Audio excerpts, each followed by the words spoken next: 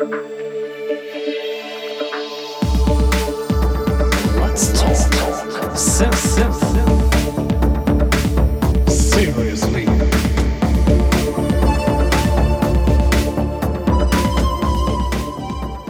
Hi, it's UAP. Welcome to episode number 12 of Let's Talk Synth Seriously.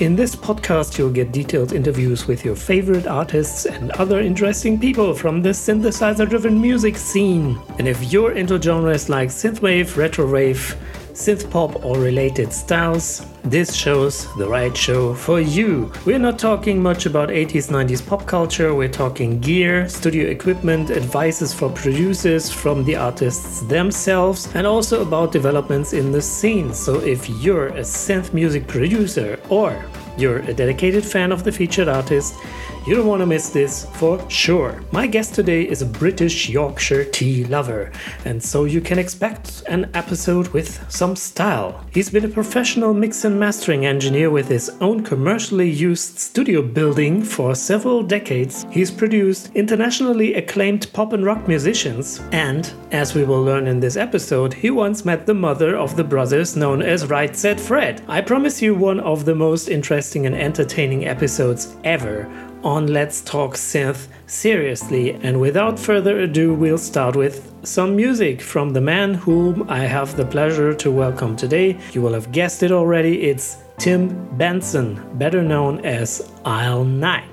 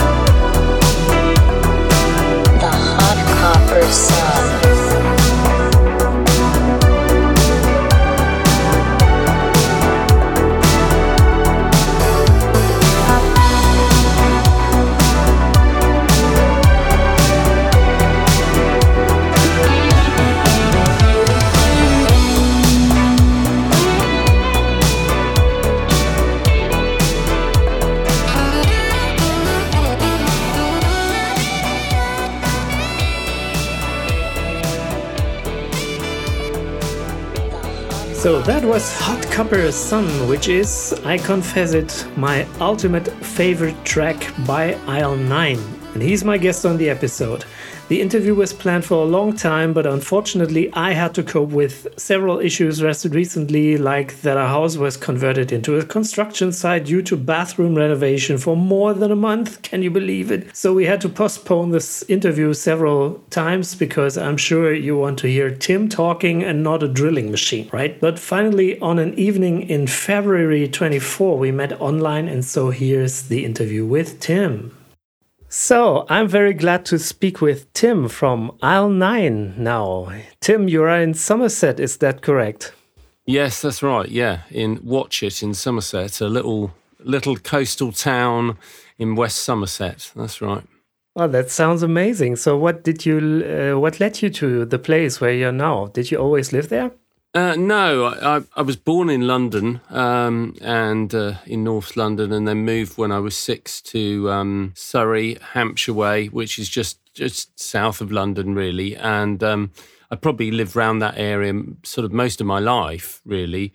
And it was during the pandemic that we actually moved, but around 2016, I believe, we made a big change in our life. We decided to sell my sort of studio, my building that I've been running as a recording studio, and buy a holiday cottage down here in Somerset, and then to run that as a business and to move down here. So it was we didn't move down until sort of about 3 years ago now, but it was quite random. I do sometimes catch myself looking around and thinking, how did I end up here? It wasn't kind of all that well planned. It was just like one of those things where we followed our nose and saw where it led, where it took us, really. So it's a very different part of the world, really. It's a lot more remote and quiet and coastal and beautiful, which is a plus, and then there are some minuses, but you do miss like some of city life, and access to London and things aren't as easy. So there are some things you miss, but it's a beautiful place to be. Yeah, that sounds wonderful. And when I hear that you once had a building that you used as a recording studio professionally, of course we need to hear that story first. Yeah. So how did you start? What was your journey in audio production and to where you are now, basically? Yeah, sure. Well, I mean, it started, I guess as music started for me at school, as it often does with people, but not really because I was being taught music. I didn't really get on with traditional music lessons or anything very well. I picked up the guitar probably early teens, 12, 13, something like that. And I think it was actually, I was very bored one summer or something, and my sister had a guitar. She used to sort of strum chords in church or something like that. And I don't know, she wasn't very good at it, but she soon enjoyed it. And I think I just picked up her guitar one day and decided, oh, well, this can't be that hard to learn, and I thought I'll teach myself. Lo and behold, I did start to teach myself, got some chords out of a book and stuff. And it wasn't long before I was probably better than her, and much to her dismay. And it didn't take long, that seemed to come quite naturally. And I was just picking things up by ear, which I didn't know I could do really, but it just seemed to be something that I had. Then I picked up the piano as well. I kind of started translating what I knew on the guitar and putting it onto the piano and everything else. And eventually I sort of, got together with some other people, started jamming and that kind of thing, forming bands, that sort of thing. And I did have a little bit of guitar lessons there from a really good guitar player for about 6 months, which was fantastic grounding. I think I soaked up a lot of stuff in that time and took it away. And then I kind of kept doing music, really. I couldn't, once you got the bug, I think. So I kept playing guitar and other things. And then a couple of friends were really interested in electronics and electronic music and, in building stuff, really. They were both went on to do electrical engineering. That was interesting. I wasn't really coming from the same angle as them. I was very, guitar is everything, and, I don't like synthesizers. And they were very into building things. And so we did some interesting little projects, which I think had a much more profound effect on me than I realised, because like there were some things like turning my ZX Spectrum into a sampler, which meant that they actually managed to blow all of the EEPROM, I think, in the thing, and have to buy some more. Which was really expensive in those days. So it was like, we did some bad things, but at the same time we made a tremendously bad sampler that only had about, a few milliseconds of sample or something. But but it was exploratory and it was good. I was learning about different things, playing with effects units, all sorts of things at that point. And I was still just sort of at school, really, at the end of my school time, really. And then I started busking, which was another thing that made a big impression on me. So I was on the streets busking for a bit of extra money. And I suddenly realised that people would actually pay me money to play songs they knew, which seemed quite enticing. So I used to do that all the way through university. I studied at university doing fine art, and I would just, when I wasn't studying, I was like going busking to earn a bit of money and doing gigs and things. The real studio thing started to happen just towards the end of university because a friend had a 4-track Tascam Porter studio. He wasn't really using it very much, and I just sort of borrowed it off him. He was my one of my housemates, and so he was good enough to lend it to me. And I just started working out how this thing worked, and how you could layer different tracks together and then bounce things from one track to another, and all the rest of it. I worked out various things with that, and I actually recorded my first and to date only album on that, bizarrely enough, of myself, and I just loved it. I just really got the bug. Yeah, I mean, it was a dream for everybody back then. I still remember these Tascams standing there in store, and everybody was standing before it and imagining how things would be different when you had something like that at home. Yeah, exactly. Yeah, it seemed like a world of opportunity at that point. And then in the middle of that, one of those friends who was really into electronics had finished university and was working at the BBC doing electronic engineering. And I used to sort of meet up with him in London, and he had the beginnings of a studio, really, his own studio. He had always enjoyed this electronic music making, and he started to buy hardware, bits and pieces, samplers, synths and stuff. And so we started to make music together. It wasn't very successful. We didn't have a lot of success at that point, but we were learning, and I was learning tons from him. And he was learning a lot on the job at work as well. So I think I got a really good education in some things through him. So that was great. And then the next stage was I started buying my own equipment, and eventually I moved all of the equipment that I got together into, which had been in my bedroom. I bought a house with my wife at the time. Wow. Yeah, we got our first house, and I put in the cellar. I just said, right, this is going to be a studio. So it was quite a small cellar, and converted that. Had a Fostex R8 8-track machine and a Behringer mixing desk and various bits of outboard and synths as well, JV 1080 and things like that in there. Mm-hmm. And I just started really trying to make music with that. I thought I was going to write mainly, but then people kept coming along and saying, oh, will you record me? So it just turned into a way of earning money. I got, asked constantly by people, will you record me and will you make a...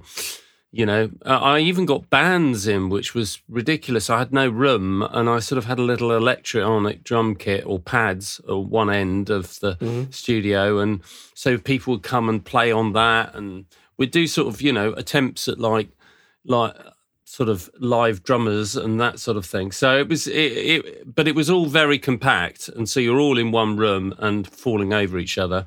I think my wife at the time was finding it difficult, like when a punk band were in her living room and things, and I was mending a Fostex R8 that various bits of it had flown apart, like during the recording, and I was mending it on the dining room table. So it was getting a bit hectic.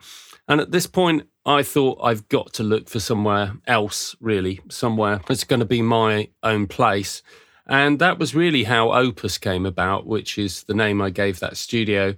I found a building, it was quite ideal, really, because it was near a pub, behind a Chinese takeaway and a kebab shop, in the middle of a beautiful village, like lovely, quiet rural village in Surrey, but with easy access from London and stuff off the A3, which is a main road out of London. So it was really quiet, but really easy to access. Nobody overlooked it, nobody bothered us, and we weren't going to cause any problem of noise, really, because it was a sort of detached building. But then I sort of set about going and soundproofing and building a studio, because it had been just like an industrial unit, and it was an old coach house originally where they shoed the horses. So it was all brick built on 2 stories, 500 square feet, and they sort of separated it up. So it was a lovely character building, but like it had been, various people had taken it over to run their businesses in. I think the last person had been a curry sauce manufacturer. And then I came in and I was like, right, I want to make this into a studio. And I had no idea how to really do this. So I got an acoustics engineer, consultant, who was willing to sort of let me consult with him, but do the building myself with some friends. And I told him my budget, and I think after he finished laughing, which was, I said, I've got £5,000 and I want to change this. And he was like, I don't know what you think you're doing, but like, he was brilliant, because it went far more than £5,000, but he was really, really good at helping me to sort of realise as good a studio as I could without just telling me to spend thousands and thousands. He really, really helped me, find good materials to build things out of, build traps, build, acoustic treatment and all that kind of thing. And but that was the beginnings of it, really. So that was in about 2000. And, it continued for 16 years after that, really. Wow. Yeah. Yeah, so the birth of Opus. Yeah, great. I mean, what a story. Fantastic. I mean, this is, you lived the dream. Well, yeah, I suppose I did. I think the dream may not be quite as dreamlike as everyone thinks when you're actually in it, but, Like every dream, sure. Yeah.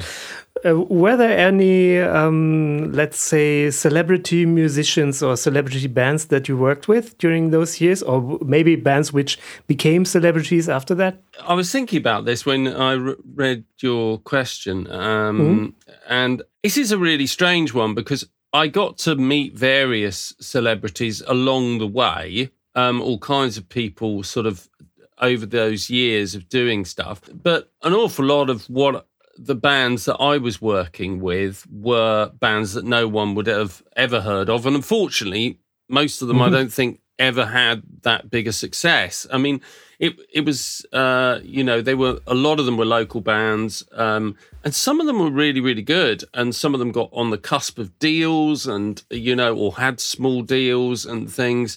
But most of them, it didn't, they grew up and got married, or they decided, they didn't want. Or one band got right on the edge of signing a really big deal. I think it was Sony or something like that. They had all these people sniffing around. They were very sort of like Coldplay-esque sort of band. They really could have been the next Coldplay, with an absolutely phenomenal singer and writer. Then I remember he walked into the studio that day after they'd had the meeting and said, "I've left," to me. And I went, "What? You're just on the edge of signing a great deal." And he was like, "Yeah, I just decided I couldn't spend the next 5 years with those guys, so I've just decided I'll go it solo." And I was like, "Oh, no." Okay. So a lot of that happened, where you felt like you might be near something, and then it didn't happen. But I did. Well, this is a very random fact, but like, not someone I would have ever thought that I'd end up working with. But I did 3 albums with he was a glam rock star really from the 70s, but he actually continued to have hits in the 80s, the 90s, and I think 2000, certainly right up to then, which was Alvin Stardust. Now, he might... yeah, sure. Yeah, you remember that name. Yeah, he's not... I definitely heard the name. Yeah, I don't think I heard the music, but I heard the name. That's probably not a bad thing. But yeah, he's a really... I mean, he had a number one with a song called, I think it was My Cuckoo. He had it could be Red Dress. He had a couple of... Well, I think he might have had about 8 tracks in total that went into the top 10 at one point or another. He's not a name that everyone knows, really. Yeah, he sort of came up from that kind of sort of glam rock kind of thing, Bowie and Gary Glitter and all those kind of people, I guess. That kind of glam rock kind of sort of thing and Roxy Music. But he was sort of, it was very rock and roll, really, was what he did. And he was a lovely guy and phenomenal. One of those old school musicians who literally, he'd get the band in, we'd split them all into different places and start recording. And he hardly ever did more than 2 takes of a vocal. And I knew I had to get the first one because he'd probably just go like, yeah, that's good. That's it. And I was like, what? You're not going to redo any of that, Alvin? No, I'm happy. But, we used to regularly get stopped by particularly the older generation, like, who probably knew him. We go off for breakfast or we go for lunch or something and, and people come up and go, oh, can we have your autograph and everything? But I think most people, certainly people of my generation and generations after me, just wouldn't have particularly known him. So, but I do remember watching him on the telly, like when I was growing up. So it was very bizarre. But I have various other people. Like I ended up doing some live sound one day for Cliff Richard, and wow. Some of these sort of they're quite blasts from the past, but like they weren't particularly the music that I was into or that I was listening to. But I had a very strange day when Right Said Fred, who wrote the terrible song "I'm Too Sexy for My," what is it? I know what you mean. Yeah, whatever. Terrible song. Anyway, yeah, they wrote that one. They just turned up at the studio uninvited. They just appeared and were looking it out and checking it out. And I had a metal band who were recording an album and they were very full on all over the place, like, beer and pizza, and they were really in the zone. And Right Said Fred, he turned up with their mum, who was very elderly, and just had a look around the studio and asked me a few questions, and then I think decided this wasn't for them, and I made her a cup of tea, and that was about it, really. So, but I had lots of these various brushes with people. We did some gigs as well because I played. I had a band that we performed for about 18 years doing functions and weddings and things. So we were very professional in that way, and we did it was a cover band circuit, but it was really the sort of top end of it, and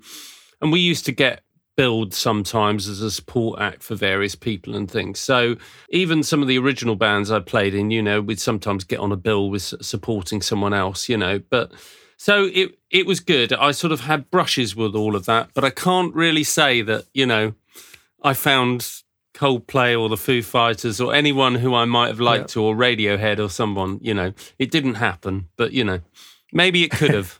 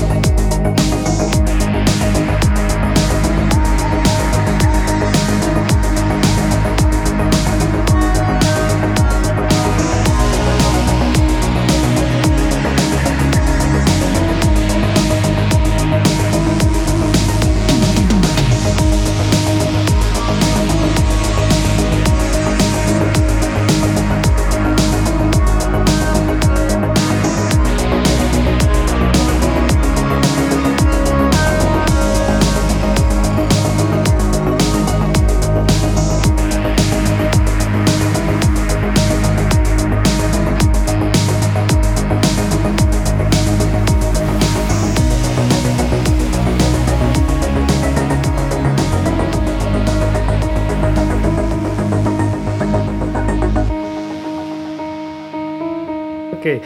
But in 2016, you closed your studio. Was it not paying out anymore, or was it a personal decision, or you wanted to try something else, or what happened? Yeah, that is a good point. I think I'd had some health problems around a few years before that, really. I was finding it difficult. The hours of studios are kind of quite mad, really, and we'd be there for...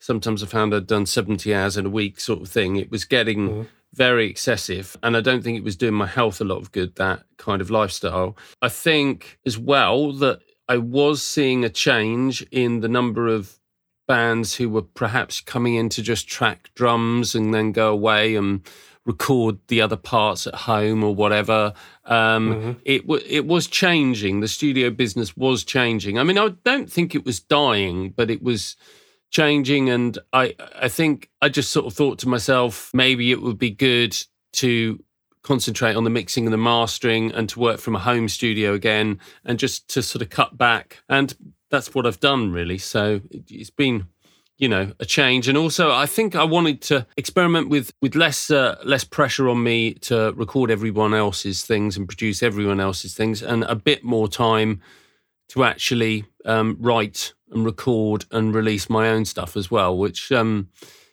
think you think when you're going to own a studio, you'll do that. And in reality, you hardly ever get the time. You're in demand. So that's the way it goes. So you've been in music production for such a long time, and I think you told me that you have extensive production projects that involved a lot of hardware and also Cubase, connecting with hardware stuff and, really complicated things.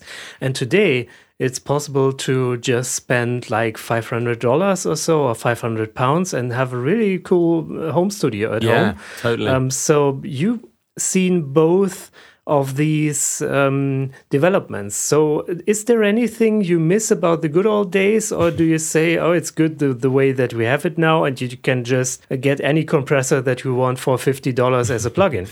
Yeah, that is a really good question. I was thinking about this. I think I miss like one project I did myself where I was producing a band, and we, through some contacts, we ended up in Genesis's studio for the weekend, the farm where they, Phil Collins and all the rest of it recorded. And I was in there with these guys, and I was producing. So I was behind the desk and everything else, which was a bit confusing because it was an unbelievably complicated SSL, which I'd never used before. But I mean, it is hard to explain unless you're in those spaces with all that analog equipment, with that gear in front of you. There's something about the vibe of the spaces themselves, often the history of like all the, the things that have gone on, the records that have been made in there.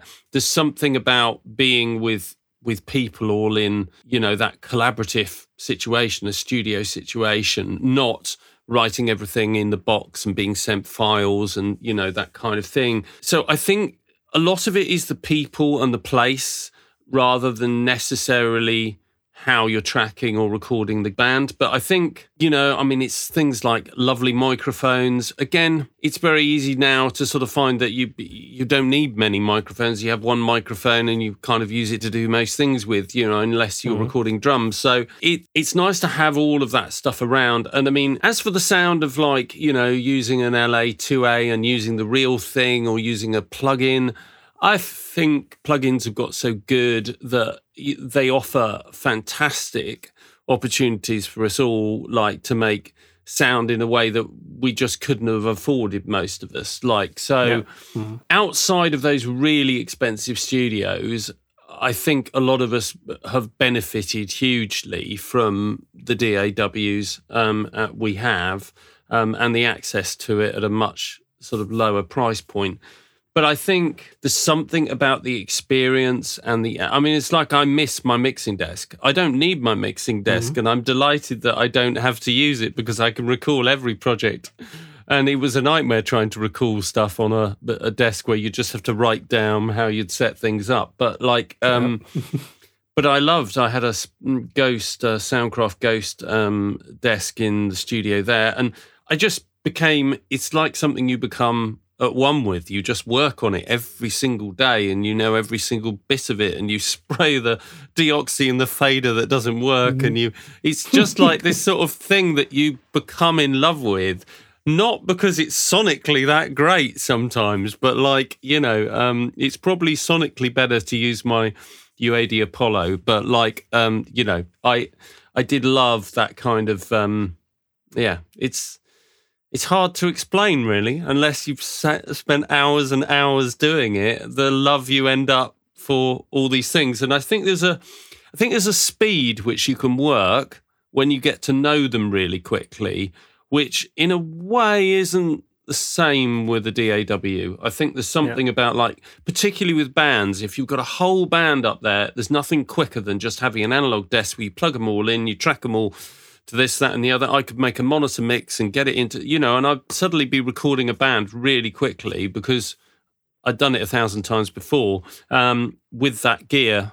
The other thing is, when things go wrong with digital stuff, it's an absolute nightmare sometimes finding out what's going on, whereas often with analog stuff, you just chuck out that lead, plug it into another channel, it's so, Anyway, that's a convoluted answer, but, hope it makes some sense. Yeah, absolutely. I can totally relate to it. Maybe not in regard to mixing desks, but for example, my first synthesizer that I had, which was an Ensoniq SQ1. I got it in 1990 and I knew it inside out because it was my only synthesizer for a few years and it was my holy grail, Yeah. Finally, I had a synthesizer, and so I really tried to learn everything about it, and so I can absolutely relate to that feeling. And I think one of the problems with modern day DAWs and VSTs is that we just have too much of everything. Definitely. And we have like 20 compressors and I don't know, all kinds of emulations and so on, where we should just have like one or two that are really good and that are really fitting for the music that we do and learn them inside out, right? Definitely. Oh, 100%. Do you know, I am as guilty of that as everyone else. I find myself sort of going, just shopping for a new plugin, and I sort of buy a new plugin. And then I go, why did I buy a new plugin? I've got all these other plugins that I haven't even really got round to learning properly how they work, or exploring all the sonic possibilities. And in fact, I sort of just writing something, and I don't know if it will turn into something I release or not, but and I just actually set myself a bizarre task to just use one synth and nothing else to write with. And I just wrote everything on Synth Master 2 today, a synth that I don't really know that well, that I bought, and it's not very expensive. And I just discovered that essentially I can make an entire piece of music using that, and it was sounding really good. So you might ask why I need all these other synths and all these other plugins and all these, even your humble soft synth now often has like compression and reverb and delay and all these things built in. It's incredible what you can do within any one of these sort of synthesizers now, or Romplers or whatever it is, and it's so easy to just think, I need more gear, I need more plugins, I need more this, that, and the other. When it is incredible, as you say, in a studio, even like some of the finest records we'd listened to, they wouldn't have had more than one or two outboard compressors or EQs. They just wouldn't have afforded them, and often they were tracking to sort of 4 or 8 tracks or something in the early days, and they still made great records. So yes, it's very easy to feel like we need all of this stuff. Yeah, I also think that the limitations that were there in the past, they sometimes added to the character of the recording. Definitely. Because, with synthesizers, I am almost always fascinated by the gear that cannot do everything, that has limitations, but because it had limitations, the engineers of the device really had to think around these limitations and still make it a great sounding instrument. And I think it's the limitations of the technical gear that gets out the character of an instrument or the character of a compressor or whatever. Yeah, definitely. I mean, there are compressors and things that I remember having to use, like the Behringer Composer and the Oasis compressor and things like that. And I'm really glad I don't have to use them because they were shit. Yeah. They were awful. They were just never sounding good. No matter what you did with them, they never really sounded that good. And now I can just load up a soft synth that does sound like, I mean, something as simple as an LA2A, which I use so much, and you don't need to be a Einstein to use it. You just need two controls and, bit more compression, bit less compression. There we go. Lovely. I think some of those things are very, very simple, but just have great character to them, which is why they became so popular in big studios, are now available or very close to the originals are available in software form, and I think that's fantastic to have. But yes, I agree. We have option paralysis, and we don't get the most out of them. We're not creative enough with them sometimes. Yeah, that's true. So you're also a fellow Cubase user, which is getting rare these days. And I wanted to ask you about your relation to Cubase and why you never changed. So many people have changed to Ableton or Logic or whatever. And when I say I'm a Cubase user, sometimes I'm being looked at if I was a grandpa, Yeah. So I've just wanted to ask you, what's the thing that, stuck you to Cubase? Yeah. Well, I mean, a lot of it's familiarity. I started on a Atari ST using Cubase. Me as well. Yeah. I had a rookie copy on a floppy disk that someone gave me. I don't think I could afford the real thing. I was using it, and I was like, spent most of its time crashing. And then having said that, once you got the ST up and running, it was pretty solid once you were in there. But then I sort of bought my first copy, and that was on PC. And again, it was awful. It was so unreliable. Not really Cubase so much as the PC was pretty unreliable for audio when I initially got it.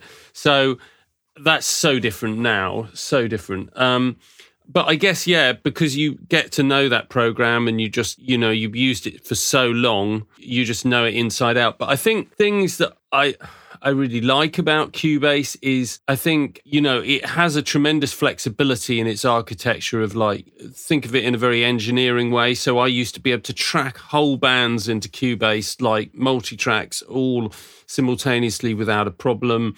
Even when something like Pro Tools, when you used to finish a mix in Pro Tools, you'd have to sit there and wait while it exported it in real time, whereas Cubase had already decided that there was a way of exporting this in way quicker. And I think VSTs and obviously VST architecture came from Cubase. And I mean, I think the sort of accessibility that I wouldn't have had in Pro Tools, which was my other thing really to have maybe used at the time, it was Pro Tools or Cubase, I think, for me, because Pro Tools was the big thing that studios were using.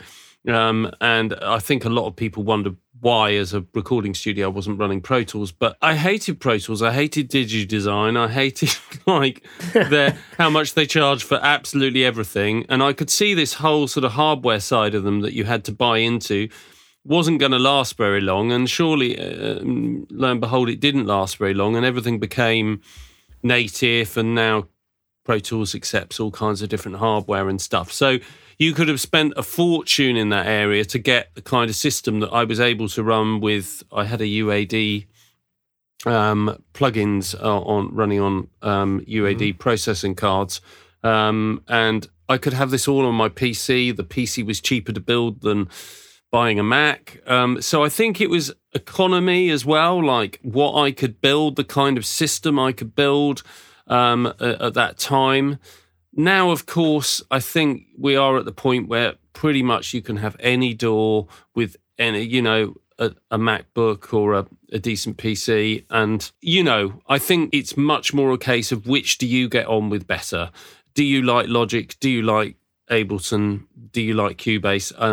They are all doing the same thing in different ways. I mean, I love things like the drum editor in Cubase, which is still not something I find exists to the same degree in some other programs. I like that. I like the way that works. I think the actual soft synths and stuff, the synths that come with Cubase are very, very good.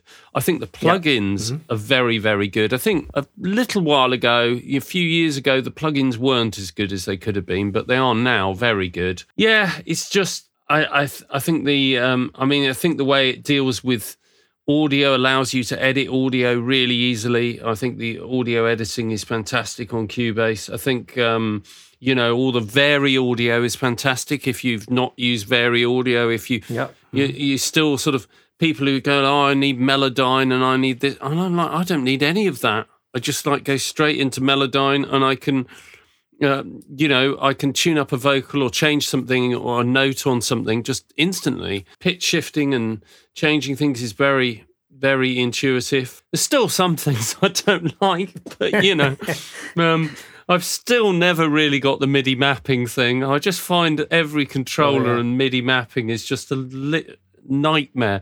And they come out with new systems for it all the time, and I still find that they seldom work as well as I'd like them to. But I think I've got into just mapping anything I want in audio with in controller information with a mouse most of the time. But I mean, to be honest, there's great, automation is great in it as well. But I know lots of other people will say it works the same in other things. I still can't get Ableton's timeline thing. It confuses me with the different kind of the way it works in a more loop-based way. I can see that really works for electronic music. I think Ableton is a very good choice for some people. And I think Logic's fantastic for the money because you're up and running with a great thing. Or if you've got a Mac, it's a pretty obvious thing to buy. But Logic wasn't that good way back. I didn't find it very logical or very easy to use at all back in the day when I was recording. So I feel it probably seems maybe odd now, but back when I was setting up a studio, there was a lot of things that made sense about using Cubase. I think the only other option for me would have probably been to go in the Pro Tools route, and that was going to be prohibitively expensive if I wanted to build the same quality of a system. Nowadays, probably easier to, Yeah, I mean, there are so many other DAWs as well, like FL Studio or Presonus Studio One. And for example, my friend Katie Tish, she uses Presonus Studio One. It looks really good, and nobody really uses it. No. And there are many options these days. And sure. I mean, I think everybody's got to pick the DAW with which she or he can work really well. Yeah. Yeah, and that's the most important thing, right? It is, absolutely. Yeah, I wish there was an easier way of just transferring files, between them. We could just translate songs easily between them and just share project folders, which doesn't still really exist. But I guess it's not really in their interest to make it exist. So, which is a great shame because I think that, But I work all the time with people who will just send me, it doesn't matter what they're working, and they send stems to me and I open up my project and I send stems to them. So not really an issue, but we just do a lot of stem creation, which is easy in Cubase because, of course, you can export all the stems directly because it's clever like that. I do often find that people say, "Oh, I spent ages doing this," and I went, "Oh, I just..." Yeah, but you still have to be very good organized when you write the names for the tracks and so on. And I really tend to be not organized so well.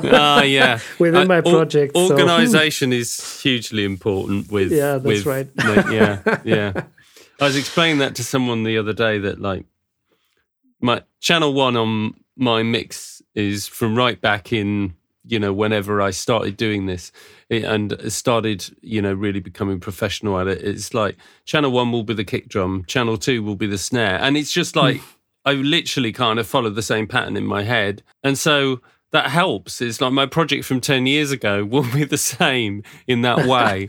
And it's that organized in a way, which is funny because I'm not the most organized person in many other aspects of life. But, but with that, I just got into a kind of, this is the way it works. And I'd be quite upset if the overheads weren't on 3 and 4 in a drum mix, or something. That's interesting. I don't think in terms of channels, but I think in terms of color codes.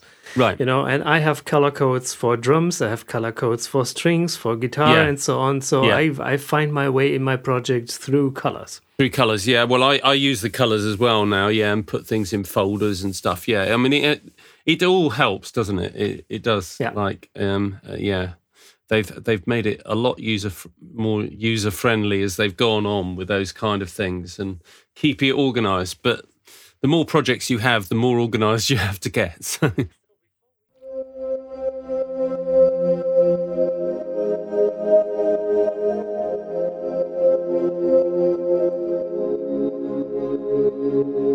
Tonight, I see stars.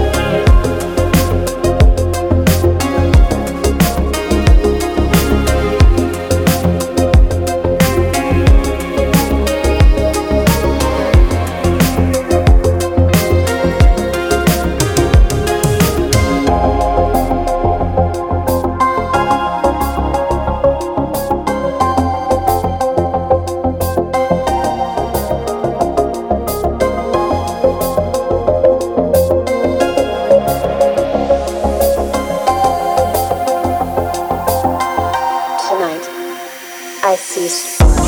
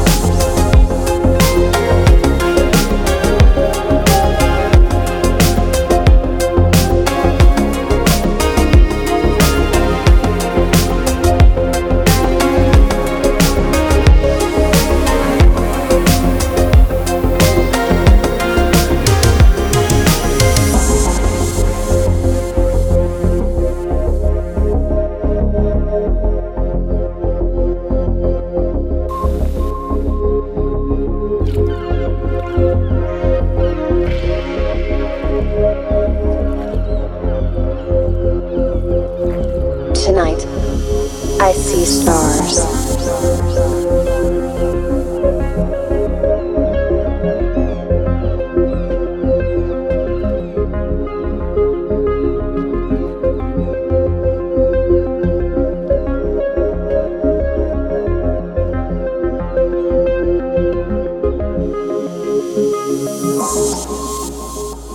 So before we speak about your own project, AISLE9, I wanted to dive back into one topic that you mentioned very early in this interview, and this was that you built stuff on your own with your friends, like you built your own gear. So recently I have come across an article on the internet which had the topic of these magazines that were there.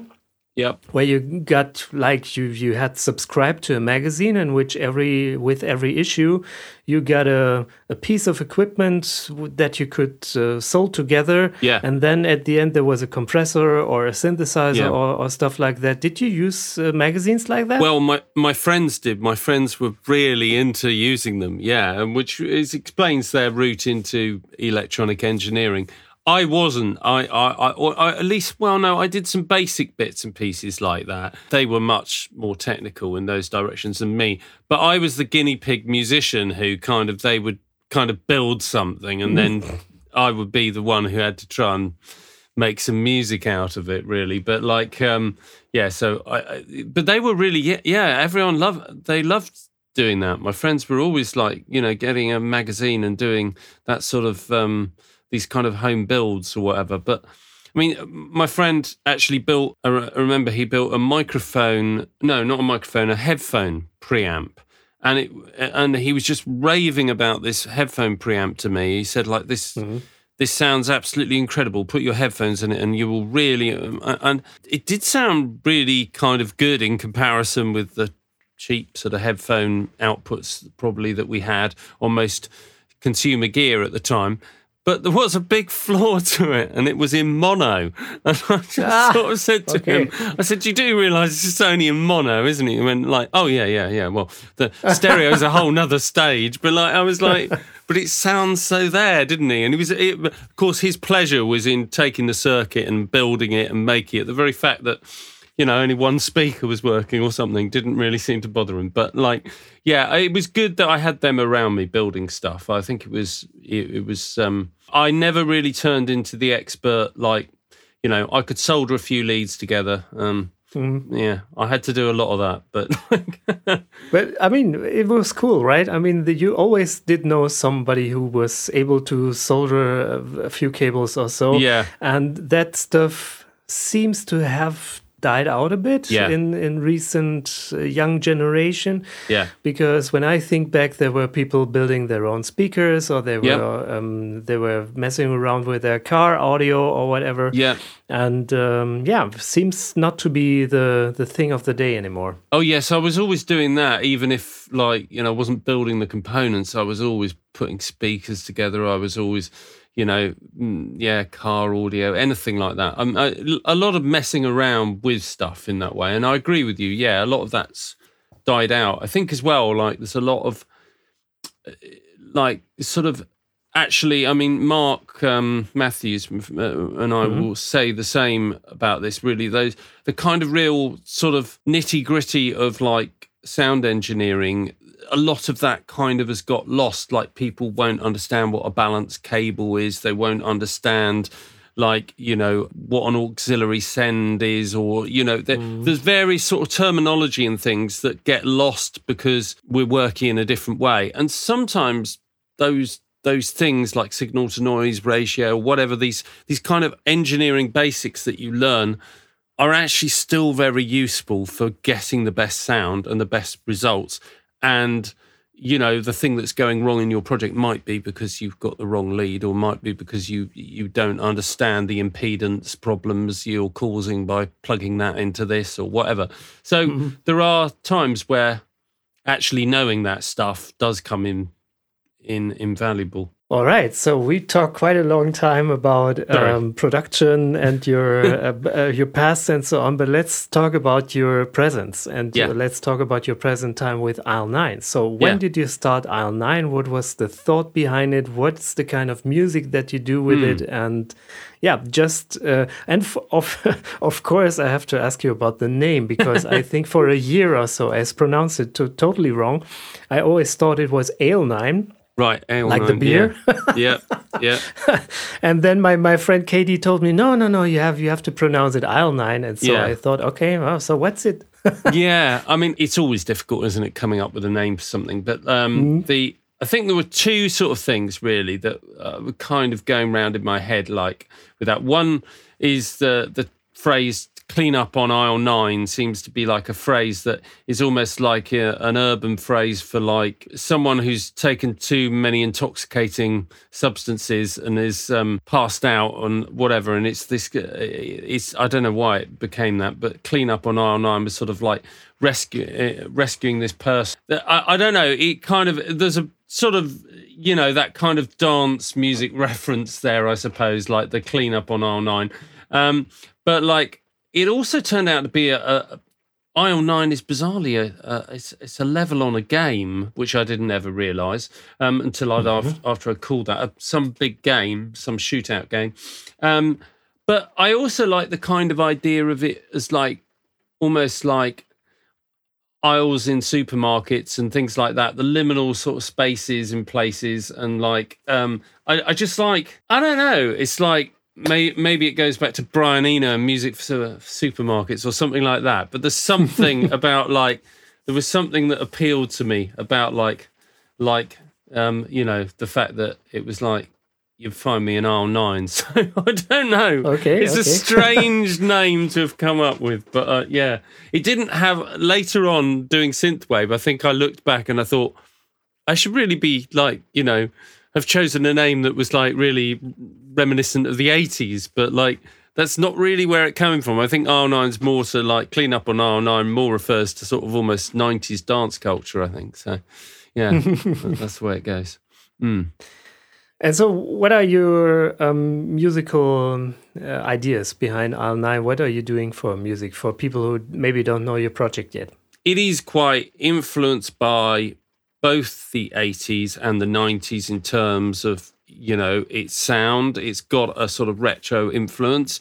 I would say that it employs quite a lot of modern production ideas too, though. It doesn't particularly just aim to sound retro, but you know, I mean, I think love of synthesizers, guitars in there as well, and things, and some of the sound choices like echo those decades.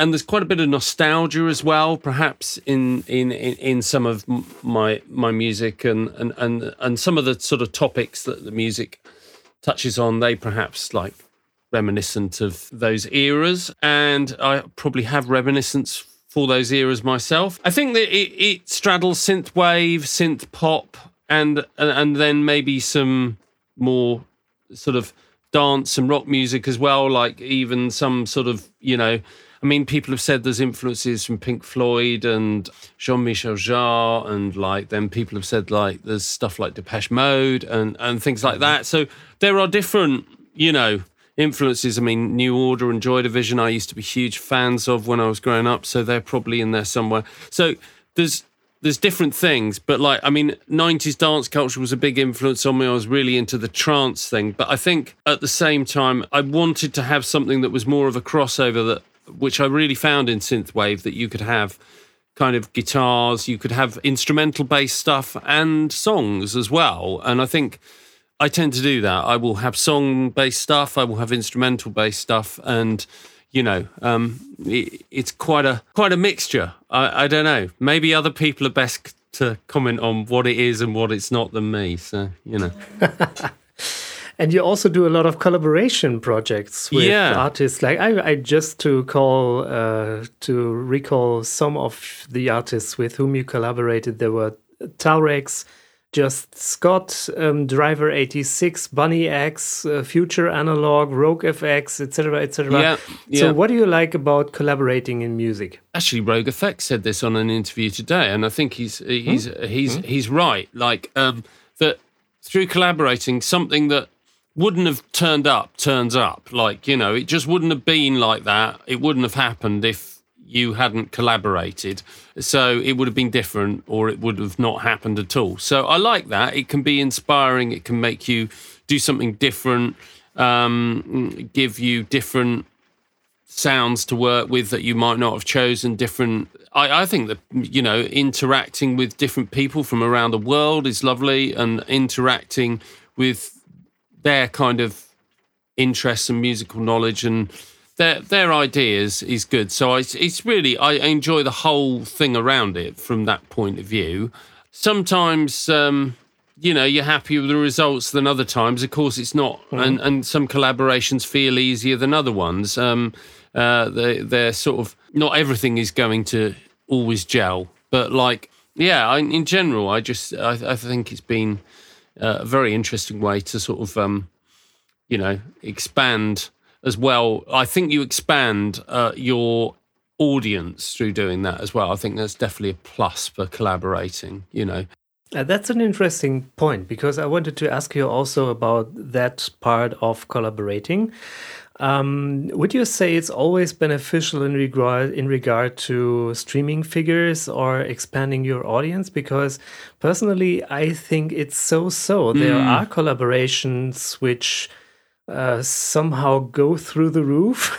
Yeah. And then other collaborations, I also experienced some which, let's say, performed not so strong as my material that I do on my own. Yeah. And sometimes I also get feedback from fans who say, okay, great that you had like 4 collaborations in a row, but now we would really like to hear a true UAP track again. Yeah. Because, I'm releasing my music as UAP, so that's, Yeah.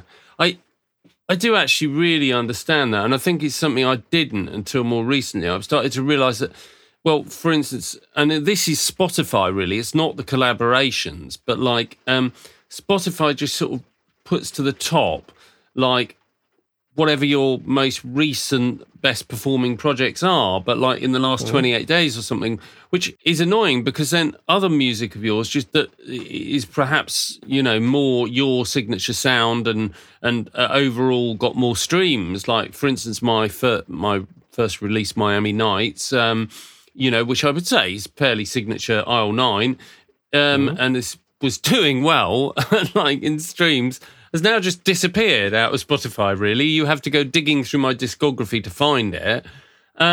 Because other things I've done, and in fact, 2 collaborations, one with Clintone and Sleepless Nights, and then another one with Rogue Effects, have done well recently and have just eclipsed all of that and are at the top of my thing. Yeah. And various other things have fallen off. So it's not that I mind that, but I suppose that, I loved those projects. They're both great. But I suppose if you don't know AISLE9, you come and you hear 2 projects, neither of which I actually wrote the music to. I was part of the project, remixed them or mixing or whatever. But so I suppose I can see that although it's really good because a lot of people, who, for instance, like Clintone and like Sleepless Nights have maybe switched on and listened to some AISLE9 stuff, that some of these sort of your actual own music is getting lost in the kind of algorithmic side if you're doing lots of collaborations.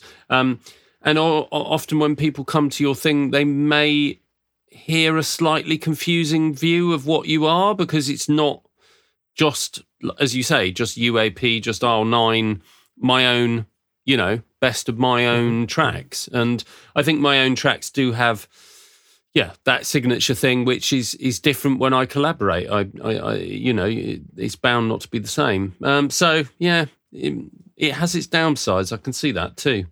And what I also really like is that not only your audio content and music has, let's say, a corporate identity or a special sound or a sound that is really unique to your own, but also the visual language is really striking. Your AISLE9 triangle logo, for example, this is really, really cool. I mean, who does the graphics for you? Do you do it yourself, or who did the development for you? It's a bit of a combo. I do it myself, but my wife also. I come from an art background. I studied fine art at university, painting and drawing, and I was really into modern art and creating various types of visual art. So it's, from the word go, the visual side of it was really important to me. And I think I love the visual side of music and, in general, it's I sort of see the two as going together. But my wife also did graphic design, and she's very, very good with that side of things. And she's an artist herself. She's a printmaker. So, and my daughter's an artist as well. So, like, between all three of them, three of us, there's a lot of people talking about the way things look. So it's great because I've got help on hand. So actually, Lisa, my wife, helped. I think I had the figure and the design of the AISLE9 logo in this sort of pyramid shape. But then she came out with this sort of slight, how about this with the triangles? And I was like, and, suddenly this thing comes up. So, so I think it's collaboration between the two of us with some of those things. But, most of the AISLE9 visual things are mine. Definitely important. And I think you asked whether you think it is an important thing for artists to have this today.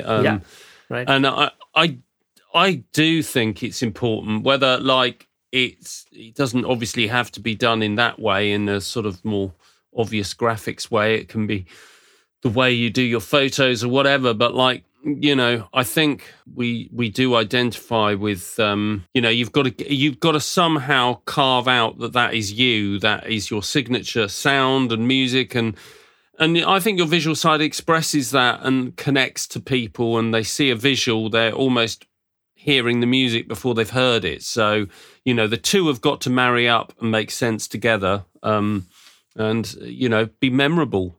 I think your music's got to be memorable, but I think your visuals have got to be memorable too. Yeah, I would absolutely agree. And for me, it was like, for a long time, I said when I should ever release music, I would do it like, Iron Maiden or Dio. Oh, yeah.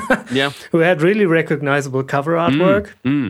Like they had a mascot. Dio had this devil, and Iron Maiden, they had this monster called Eddie. Yeah. And so it was really recognizable. And when I began with UAP, I had this astronaut on every cover, and then I felt like it limited me. And so then I changed that, and now I don't have the astronaut on every cover anymore. It is a recurring figure that is sometimes on some covers when I think it fits into the topic, Yeah. But I found it limiting myself, and so I'm a bit confused about that. I think that's the thing, though, isn't it? It's like, because if you look at a lot of big artists, someone like the Midnight, or someone really big, like they do have a recognizable visual sort of brand, but like they do change it, and it does change quite a bit from one cover to another and whatever. But like they do something to kind of connect, and it might just be the writing of the logo, or it might just be, the color, or, their Spotify backdrop or whatever. It's funny how they let you know it's still them, and there's enough of a kind of key, but like, you're right, they don't stop it from allowing them to sort of do something different for each, album or whatever. So, I think it mustn't become limiting, must it? You've got to develop something so that you can have freedom to and sometimes you have to throw all of that out and just do something radically different because that's what the album deserves or whatever, But I mean, someone like Pink Floyd and their Prism, that was probably, it wasn't on every album, but that, the Dark Side of the Moon, I mean, that's sort of, a very recognizable thing, and as a Pink Floyd logo. So it's weird. They didn't put that on everything, but somehow it became something that everyone recognizes as Pink Floyd. So, yeah. So I think I might do the same. It's like on Eternal Overdrive, I've got like the cover of that. I've got like, the pyramid thing is reappearing on that, but I don't put my AISLE9 logo on the front of it. But it's kind of a similar visual language that relates to things getting used again. So it's shapes and things that are kind of reminiscent of things that I'm using. So yeah, I'm definitely liking things like that. Yeah. So you've just mentioned the Midnight, and when we're talking about today's music scene, and the Midnight is definitely a part of it, are you glad to be in an age where you just can do what you want musically, or would you rather like to be 20 again and start all new and try to get a foot in the door to actual pop stardom these days, having millions of streams and earning nothing from it? Yeah. I'm pretty sure that the millions of streams thing doesn't earn nothing. It's funny. I think it's a bit of a fiction that I know that we're in this thing where sadly 1 million streams doesn't earn you very much money. Not to say that I've even had 1 million streams, but yeah, I know that, when I look at these people at the top of it, and they're talking hundreds of millions or thousands of millions, it's crazy. And I think it's been phenomenal actually for older artists. I think people forget this, but you could be an artist who your back catalogue would have been entirely forgotten because people have bought it on an album and they weren't about to rebuy it, and now they're streaming it, and you're getting all this back catalogue money because they're streaming your entire back catalogue. And you look at these bands from ages ago, and they've got tons of streams that they would have never got. They've got, people have already bought the cassettes and the CDs and the albums, and now they're streaming them all over again. Great for them. So, if you were a pop star from back in the 70s or the 80s, I think you're probably rather loving the streaming era because it's just revitalised your entire catalogue for one thing or another, and you're getting money that you would have probably never got. So streaming's a funny thing like that. I mean, in answer to your question, I think I sometimes look at it and go, would I have done things differently? Would I have liked to try and really push for that, for, music to be successful with my own music or with a group, rather than end up doing the engineering side and the production side? And I think, if I had my time again, yes, I probably would have. I think I went off to art school and I probably should have, in a sense, followed my heart, which was music at the time, and just gone into a studio and all the rest of it and just followed up that line. And I think I sort of missed out maybe by doing that, but and ended up in a different place. But it is difficult these days. The door is open to everyone, which is fantastic, but the competition is crazy. But yeah, if I was 20, I'd probably have a go at the old pop stardom. I think in many ways you're much better to be the bass player of Coldplay. You're better to be the person that nobody recognises, nobody knows about, but you're still out there playing to millions and millions, getting fantastic royalties, and having the wonder of your music going out to the world, which is what is really exciting to me. It's not the stardom or anything like that. I've never been interested in that or material things. It must be just the thing of writing such great music and producing such great music and having have such a profound effect on people and become part of their lives.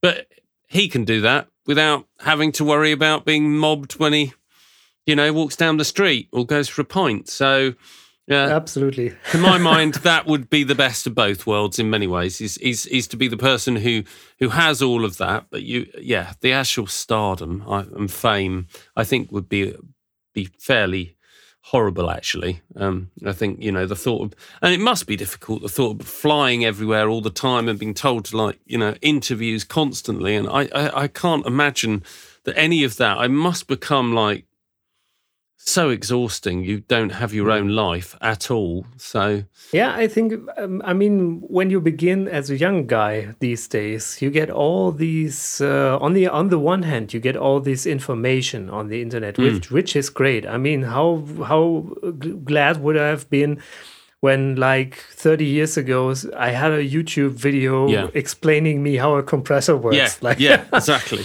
Yeah. But on the other hand, there is so many information out there, and also in all directions, that you get really confused easily if there isn't somebody who says, this is working for you and this isn't working for you, because you get videos that are showing you all kinds of stuff, and you are really lost when you're a young guy. Or for example, those videos who tell you all the time you have to do like only 2-minute songs now because the Spotify algorithm won't like you anymore when your song is longer than 3 minutes or so, which to my point of view is absolute bullshit.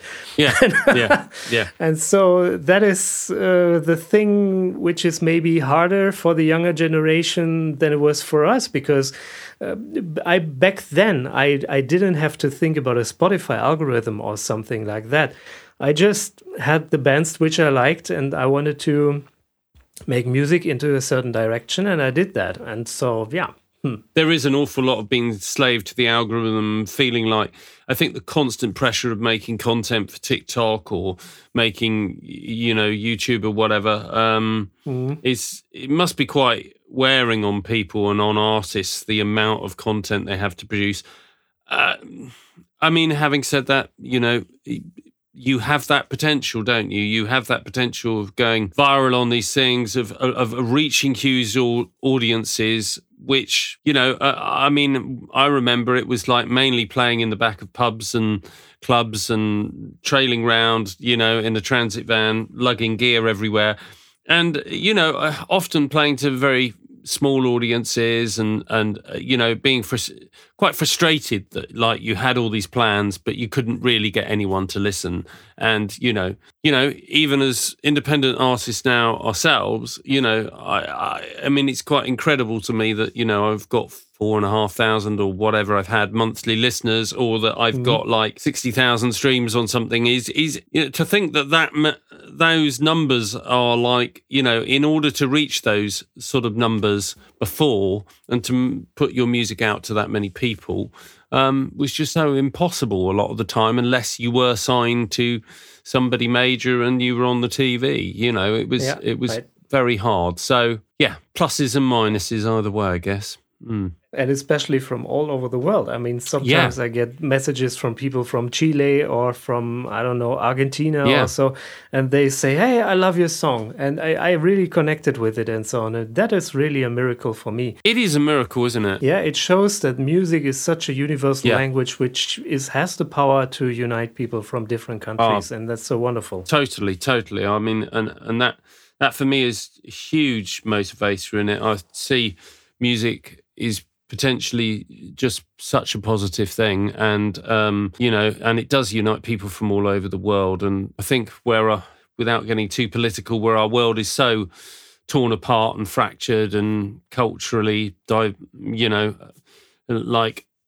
of at odds with each other, different places, and there's so much conflict. It's wonderful to sort of just have this thing of music that we can all share. And I mean, like, I love the different cultures feeding into it, and I love to know that someone, it is crazy to know that someone over some other part of the world. I sometimes look down my Spotify figures and think, who was that? Was that someone driving through a desert and listening to one of my songs? I mean, it's, crazy. I mean, I would just never thought that was going to happen in my life. So it's wonderful. It's wonderful. Oh, sometimes when I look at the Spotify for Artists stats and I see the name of a town, which I really don't know, like in the Philippines or so, I look it up on Wikipedia and look it up like how does this town look like? Yeah. It's so amazing that there are people in parts of the world which I didn't even knew they existed. No. And somehow they connect to the music that you're making. That's really amazing. Yeah. It is really amazing. It is, yeah. I mean, as long as they're not a bot, That's right. That's right. Okay, before we come to the notorious 5 quick questions with 5 short answers. I'm not good at short answers. Yeah. One last question for you. What's the most important advice that you'd have for young fellas who are just starting their synth music project or their production career? What is this one thing that you really want to tell them? I'd say it's not about the gear. Don't get hung up on gear, on plugins, on that. It is, I'm not saying don't invest in some decent stuff, but like don't get hung up on that. It's very easy to get hung up on that and hung up on, equally sort of courses and this and that and the other. I think it's doing it is the biggest thing. I think all the resources are probably out there for free and available. I think there are huge numbers of people who will help you and, and ask for help as well, because, other artists want to help you and want to sort of, give you advice. And I would say release a lot, make a lot of music and release it. And that doesn't mean it shouldn't be good music. I think, release good stuff, but don't be too hard on yourself. Don't constantly be, don't really, I think it works both ways, because I see sometimes people releasing stuff that really isn't up to a good standard. And I think, that's not good, but I think you've got to make sure it is good enough. But at the same time, don't just think it's all about gear and I've got to get better and I can't release it. And I think it's good to get stuff out there, get feedback, work on it and get more stuff out there, because we are in an age that chews up these things very quickly, and, your track's gone and they're wanting another track and whatever. So in reality, you do need to be fairly prolific and constant and consistent and, build an online presence and seek out community was the other thing I've written down, which is seek out people to, we've got this synthwave fam, chat online, which is brilliant. There are lots of other Discords and chats around, and just something where you can chat and get together with other producers, other people in your niche of music and whatever, to support you and support them and to grow, because it makes making music a more fun and enjoyable thing, and you do need that support sometimes, I think, because it can be tough. Yeah, great advice, Tim. Really nice, and I can absolutely agree. Oh, good.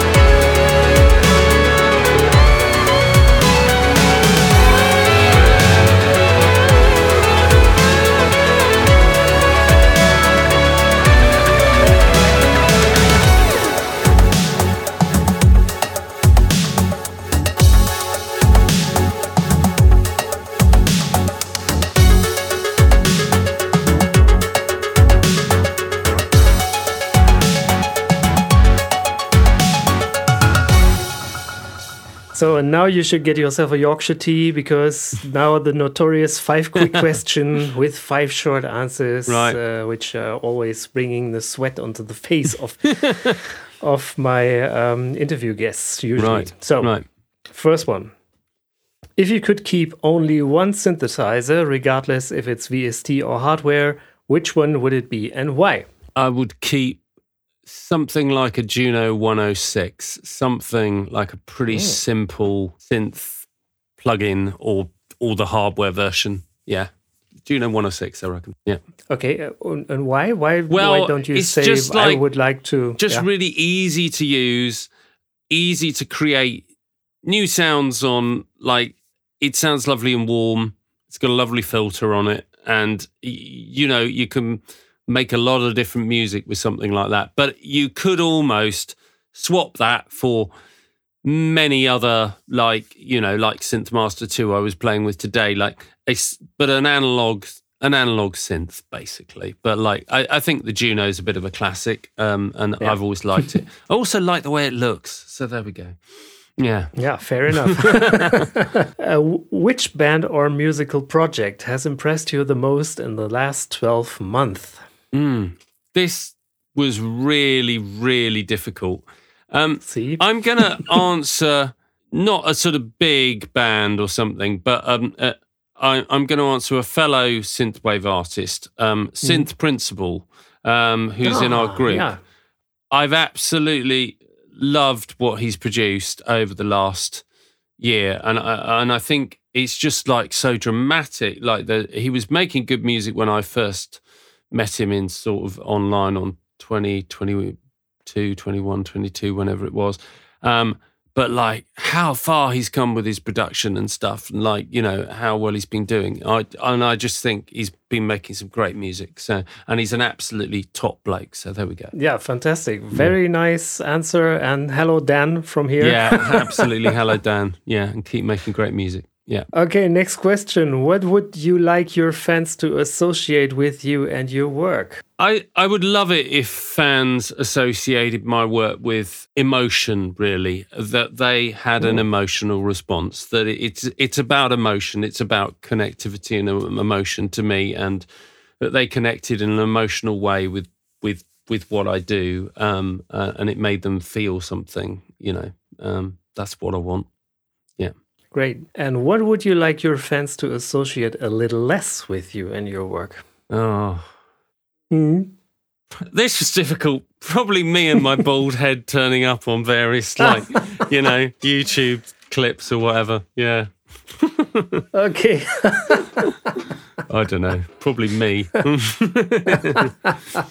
All right, last question. What do you think will be the most important change in the music scene in the next 5 years? I think there will be more, actually, probably not good for synthwave musicians, but more acoustic music or more music made obviously by musicians. I think country is really coming up at the moment, really everywhere. And folk has been, folk's had a big revival over the last while anyway. But I think there's probably a reason for that. I think that, there's going to be this differentiation between AI-based music and, and I think a lot of people are there's going to be a slight rejection of the more synthesized, I don't know, synthesized not the right word, but the more, kind of manufactured music. I think people once they've had a lot of it, they will just start to want something different. So I think there will be a bit more of I think people are loving country music because it's got storytelling, it's got songwriting, it's got, emotion, and it's, probably a little bit of a different sound. It's been there for years, but apparently the country music audience has just discovered Spotify and all these things, and so it's flooding the market a bit. But, don't know how long it will last, but I think music made by musicians kind of might well make a bit of a resurgence in that way. I could be wrong, because clearly, on the other hand of this, AI is obviously going to be massive in music and in plugins and in everything else. But I don't know. but that's really interesting, and I would sort of agree. But on the other hand, I would also say I'm the devil's advocate here, because one of the first AI music created pieces that I heard was with the voice of Johnny Cash. Right, right, indeed. So we can make country music with AI as well, can't we? Yeah, so, sure. Yeah, of course. That's right. Which is very true. But yeah, I wonder how much we might want to sort of see musicians playing, I think it's that whole sort of thing. I'm wondering where we go with AI in the sense of like, if you end up with an internet that you can't trust anything that's on it, you can't believe whether anything's true or not true, whether you don't know whether the news you're watching on TV is true or not, whether you get to a point where like there's so much sort of deep fakes and fake things, and there's so much music that are made not by human beings and everything else. I wonder either we're going to embrace that and somehow we're going to manipulate that like we do, just use it as a tool, I suppose, like we do for maybe artwork or something at the moment, or are we going to sort of have a reaction against that and sort of go, actually, I don't want to be online. I want to go round and see that person because then I know that they're real, and I'll talk to them. So I wonder if we're going to have a reaction against all of this at some point. I don't know. I mean, it won't stop me doing what I do, but at the end of the day, I wonder if we might start wanting to sort of see real people doing real things again. I don't know. Yeah, I mean, it stays exciting, and yeah. I'm not by any means coming, right? Yeah, I'm not by any means someone who, I mean, it's like I love technology. So, and I just see every one of these things as a new opportunity, really, as a new tool, new something to play with. But if someone hadn't invented the synthesizer, it certainly wasn't the death of music. It was a fantastic sort of thing to create more music with. So I tend to grab anything that comes our way and see it as, a tool to create something that we hadn't yet envisaged. So. Yeah, I mean, I'm definitely curious if AI will come up with a really new development in synthesizer technology. We didn't have a lot of really new developments for decades, I would say. There was analog, there was subtractive, additive, FM. Yep. Phase distortion, and then then there came wavetable synthesis and granular synthesis, but this is all old stuff, and I'm really curious if AI will come up with something actually new there. Yeah, I'm wondering that as well. Whether we'll be able to, create new sounds that we can't yet envisage. I mean, that's always the interesting thing, isn't it? Rather than creating sounds that we already. I often think that it's like, I can use this synthesizer to create an acoustic guitar sound. And I go I could just pick up an acoustic guitar. But but I think what's really amazing is when you can make a sound that none of us even envisaged, even imagined. So I reckon AI may well be part of that. All right, Tim, thank you so much for being on the show. It's my pleasure. It was really a fantastic talk with you. So much fun to speak with you, and so many facets. We definitely should do this again in a year or so. Yeah. And I really enjoyed this. And thank you for so much for taking your time. You're so welcome. Thank you ever so much for having me. As always, at the very end, let me add a little self-advertising for my own project, UAP. In 2021, I released my first album on Spotify, which was called Almost Gone. Back then, the result was still suboptimal in sound quality, and so I always had the plan to remix and remaster some of the tracks, which were especially dear to me, to release them in a way better production. So here's one of the ballads from my first album. It's called What It Needs to Be. I don't want to tell too much about the lyrics, which are a bit cryptic, so that you can still have your own interpretation to them. I just want to say that there are times in life where you ask yourself if the place you're in is just right, although everything feels quite okay. But still, there's a flame burning inside you that's kind of indicating how life could have also been very different, and it always nags on you. maybe you know the feeling. So, okay, so far so good. Guess this hasn't made it any less cryptic, but anyway, here we go. What it needs to be from yours truly, UAP. And I would appreciate if you stream this like crazy on Spotify, Apple Music, and wherever you go for streaming.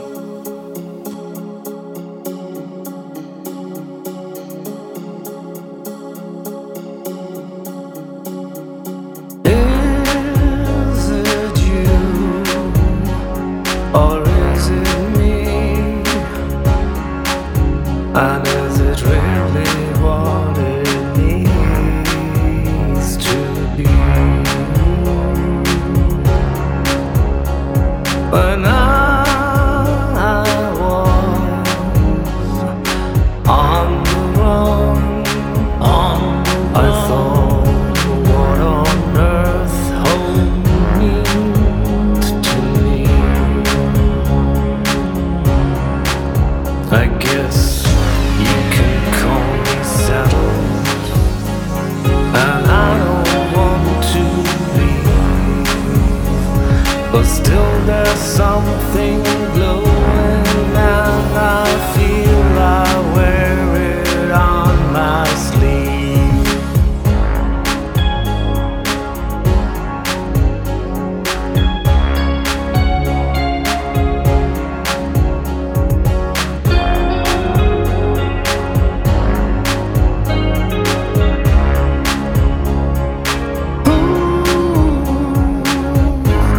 It never ends. It's always there. It's just my life I got to bear. And that fire demon only sleeps. It's easier to wake the wolves than the sheep.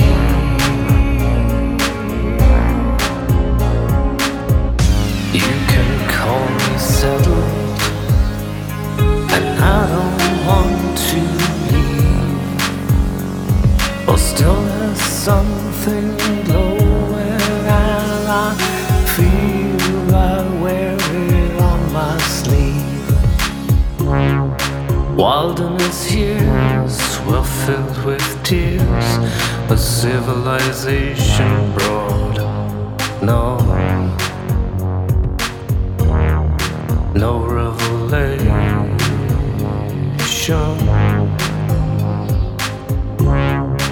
Why do I drift while you're able to go? And why do I shift while you're able to